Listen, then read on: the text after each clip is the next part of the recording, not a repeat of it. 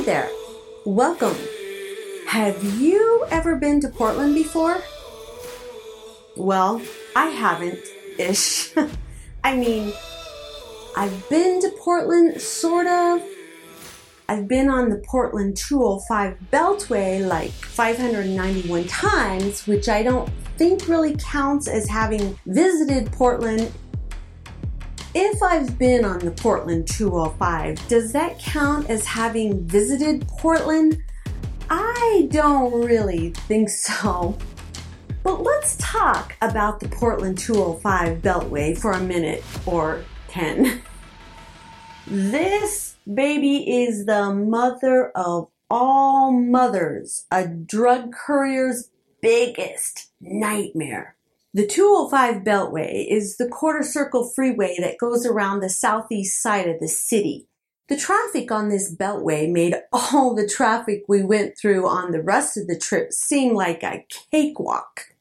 If we got to the beltway by 3 p.m., we could easily zip across that roadway in about 10 to 20 minutes. But if we got to the 205 later than that, it would often take us over 2 hours. And there was no zipping, I can guarantee you that. Remember the centipede traffic I told you about down on Interstate 5 in Grants Pass and those 17 to 37 cars piled up behind RVs on the Redwood Highway during the summer holidays? I'd take 46 RVs in the Giant of the Avenues over this beltway. If I thought the traffic was bad before, this beltway makes the Willits Friday night street fair look like a NASCAR race. Now, I'm no shrinking violet and neither is Bob when it comes to driving in traffic, but driving weed in that kind of traffic is a whole new ballgame. So far, from Salt Lake, we've driven west out on the Utah-Nevada desert out to Willits, California, then turned north up the Redwood Highway and worked our way up to Portland. Now, it's time to take the 45-degree angle southeast to work our way back down to Salt Lake. The 205 Beltway is the transition to make that turn. No matter where we left from the Emerald Triangle or what time it was, all our decisions were based on negotiating the load around the 205. If we couldn't get to the 205 by 3 p.m. on a weekday, then we didn't even bother. We just stopped shy of it somewhere like Eugene, which is 2 hours south of Portland, and spent the night. The thing is, no matter how cautious, careful, and diligently we drove, keeping an eye on our blind spots, looking left, right, rear view mirror, front windshield, 360-degree vision. How pathetic would it be to get in a wreck during a traffic jam on the Beltway, hauling the kind of weight that we hauled? Think about that for 1 minute. And for sure, on a freeway like that, at least 50 to 60% of all accidents on a freeway are going to be rear-enders, right? Remember Murphy, from Murphy's Law? According to that law, whose rear end was it gonna be? Yep, that's right. It was gonna be our rear end. And there's nothing an invisibility cloak can do about that. That's over the cloak's pay grade.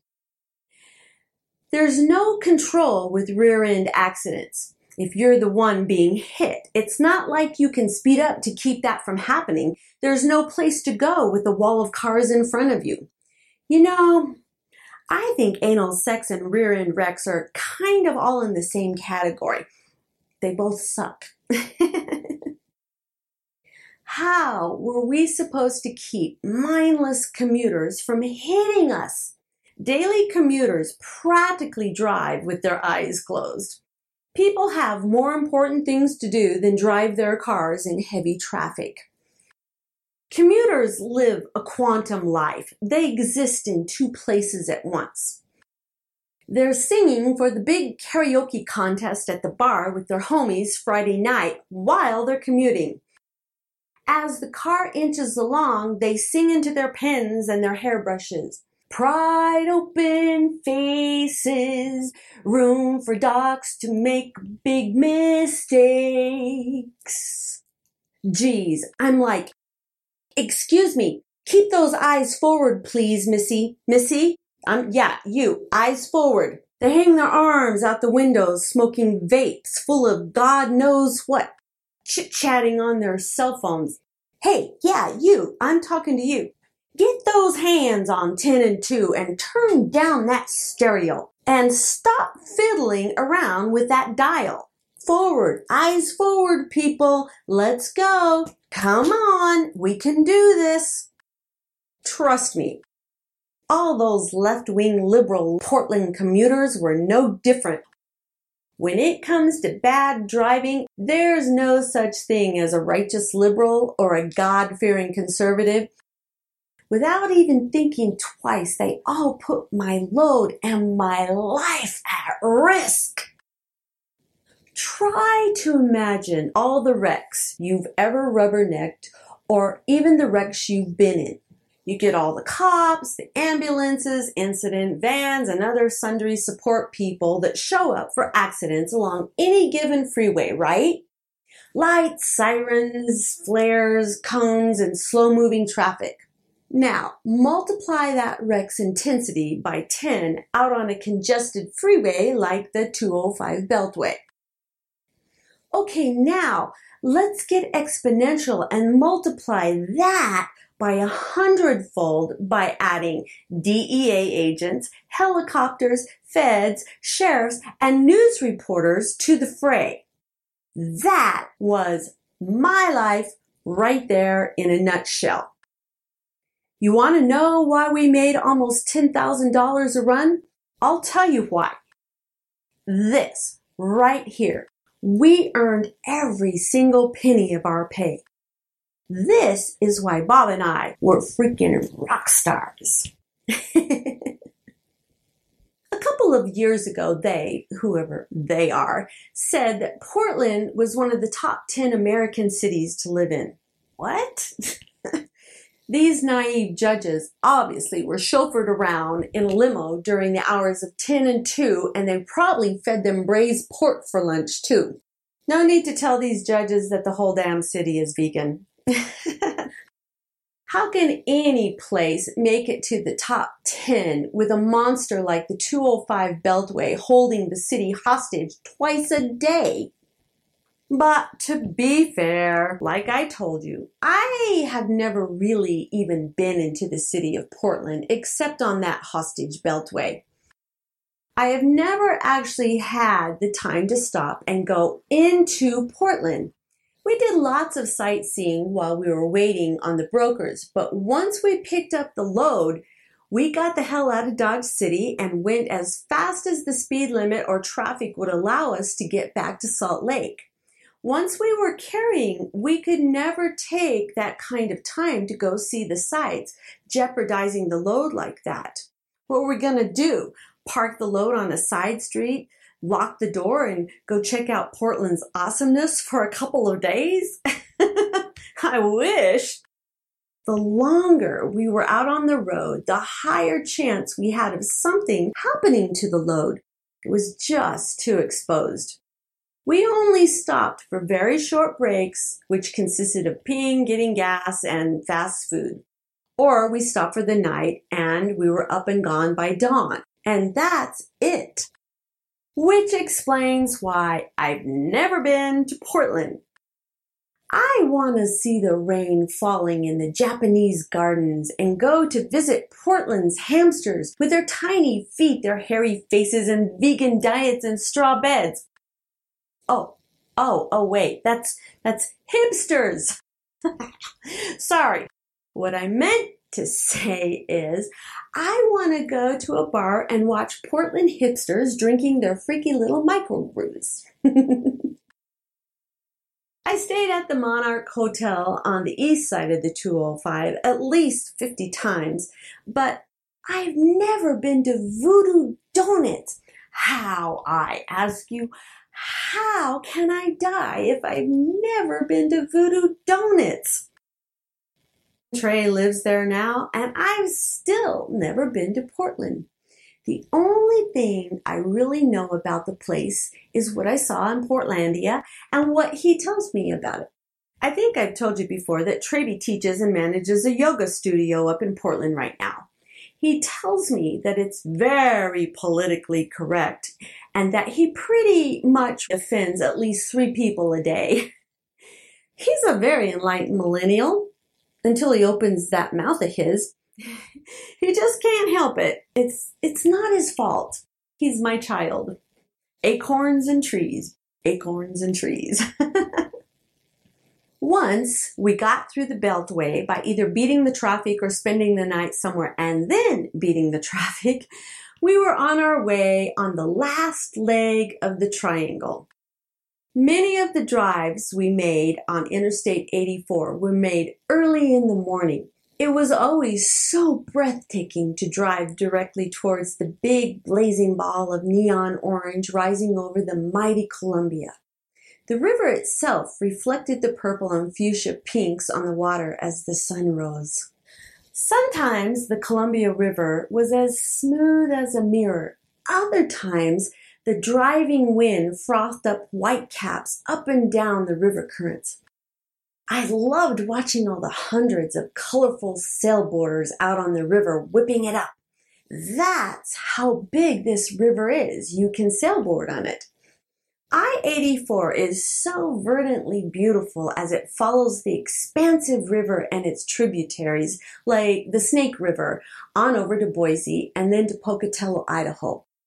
1,000-feet-high cliffs rise on both sides of the Columbia, dividing the 2 states of Washington and Oregon. I-84 was on the south side, which was the Oregon side. In the spring, there were hundreds of gushing waterfalls plummeting down the sides of those soaring cliffs.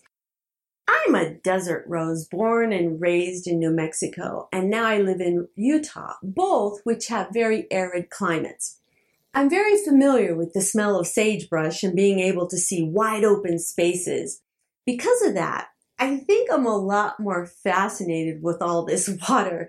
The Pacific Ocean, the numerous rivers, the steady rainy weather, waterfalls big and small everywhere, and green trees and vegetation from wet climates.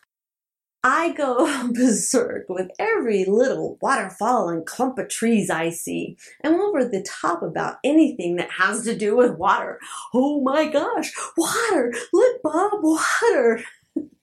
Brother, I especially love stopping at Multnomah Falls, mainly because it was only about a 40-minute drive from the Beltway shit show. It was always a short but needed reprieve for us at Multnomah Falls. Multnomah Falls is a completely different world from the frenetic commerce up and down the Interstate 5 and urban Portland. These beautiful falls took us away from all that. I loved how the cool, misty air hit my face in the hot summertime, or rainy winter days. I loved the smell of the candied cinnamon almonds wafting through the air. It was so cozy to feel the warmth of a cup of hot chocolate in my hands as we watched the spectacular crystal water crashing down about 600 feet. The setting here in this little nature vortex is kind of an Americana with a charming little gift shop. When I could, I stopped at the shop to buy a local artisan blown glass planet. I still have 10 to 12 of those little crystals. Every so often, as we sped along the Columbia River, there was some killer bridge or a dam to take the traveler over to Washington. The dams were built during the Works Progress administration under President Roosevelt's tutelage back in the 1930s. He and Congress approved the joint resolution of the WPA in hopes of jump-starting jobs in the Great Depression. There were at least 3 or 4 dams harnessing the power of the Columbia River along the way before I-84 veered off to the Snake River. I also loved looking at the vast hills dotted with hundreds and hundreds of 80-foot tall windmills scattered along the interstate. When I think about all those little towns in Oregon, east of Portland, along the Columbia River on I-84, I think of blue-collar towns, not necessarily in this order, but towns like Trousdale, The Dalles, and Baker City. Then there's Hood River. Hood River is the home of all the river sailboaters and the microbreweries. It's a great place to stop and eat. That night we stayed in the hotel room. In a strange coincidence, Bob woke up and got out of bed at 3 a.m. to check the load. It was parked just outside our window. He saw a cop holding a mini LED flashlight and an electronic notebook as he walked down the row of cars, checking license plates and car interiors. Bob's heart suddenly freeze-dried. He stopped breathing and his legs locked. He was still as a statue as the cop approached our car. The cop fiddled around with the flashlight and notepad. He pointed the high-powered beam of focus light on the black blanket in the rear view window. Bob thought he was going to faint. The cop put the tiny flashlight between his teeth, made more notes on the backlit pad, and then moved on down the row. Bob's knees were jelly by then. He folded back into bed, shaking like a leaf. He couldn't sleep after that. An hour and a half later, at 4:30 a.m., he dragged my butt out of bed, loaded me up, headed on down the interstate, and didn't stop till he was back in Salt Lake City. How did Bob wake up just at the right time to see that cop lurking around in the motel parking lot like that? Do you believe in coincidences? Makes me wonder, how many more searches like that did we miss? And how about that invisibility cloak? Let's give it a hand for that magical blanket, everybody, right? Holy crap! On a bit of a lighter note, we drove at least 5 miles along this man-made forest. I was fascinated by the fact that people could plant a forest that huge, but apparently not the eco-terrorists, as the FBI like to call them. I don't really know what the eco-terrorist issues were, but they went in and torched the ranch house and office building of the tree forest, and later I heard the tree farm sold out to a potato farm. I thought that kind of sucked because it's just such an anomaly to see this weird geometry of perfectly lined trees in a forest. It looked harshly unnatural for trees to do that. Kind of freakish, actually. As you drive by, it's almost like looking into a kaleidoscope of mirrors, seeing each line of trees converge into the middle of a long row down a mile or so. The perfect line of trees were 5 miles along the interstate and at least a mile or more deep in the opposite direction. Another weird but wonderful wonderment along the way. Like I said before, Interstate 84 veered off the Columbia somewhere between the forgettable one gas station called something something, and the further east you go in Oregon, the less green it becomes. As we traversed across Oregon, without us even noticing, the altitude gradually ascends higher and higher as we worked our way towards the Rocky Mountains. Where we really noticed this dynamic was on the interstate at Pendleton, Oregon, right next to the Blue Mountains summit. The interstate suddenly rises over 3,000 feet in less than 40 miles. When we started at the bottom of the summit, for the most part, none of the bags of weed even peeked over the back of the window until we started up this pass. As we climbed the summit, switching back and forth, up the mountain, each bag of weed began to expand due to the sudden pressure changes. By the time we got to the top of the summit, you couldn't even see out the back window at all. The bags, even the watertight bags that we used, looked like big khaki balloons rolling around in the back of the SUV. This sudden rise of altitude didn't just affect our bags of weed. It stopped non-four-wheel drive vehicles and the truckers cold.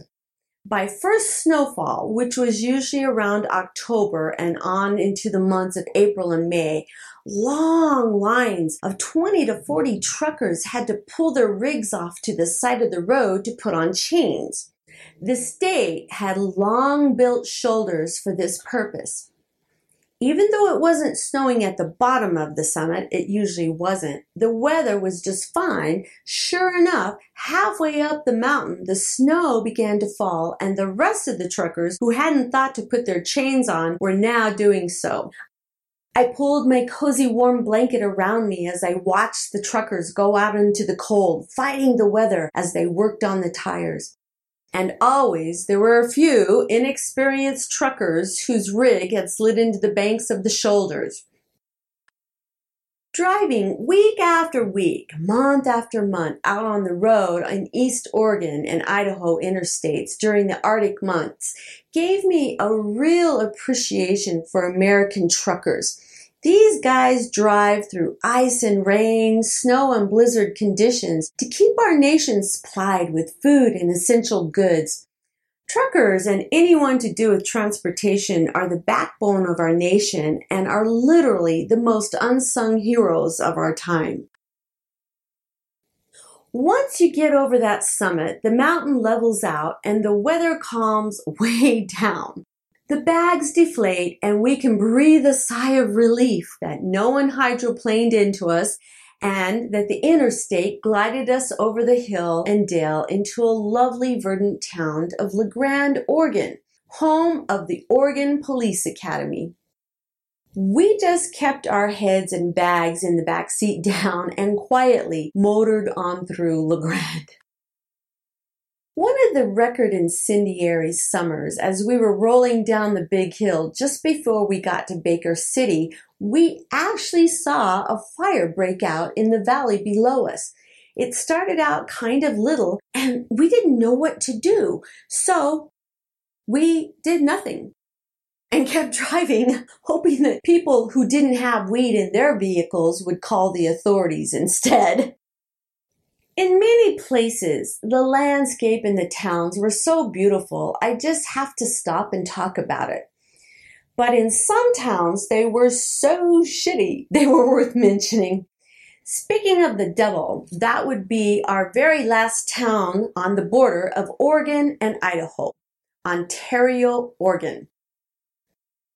Ontario is a town like Crescent City, California, that is a prison industry community, meaning that everyone in that town makes their living working for the BOP, the Bureau of Prisons, or state prisons, and all the ancillary businesses that go to the prison industries.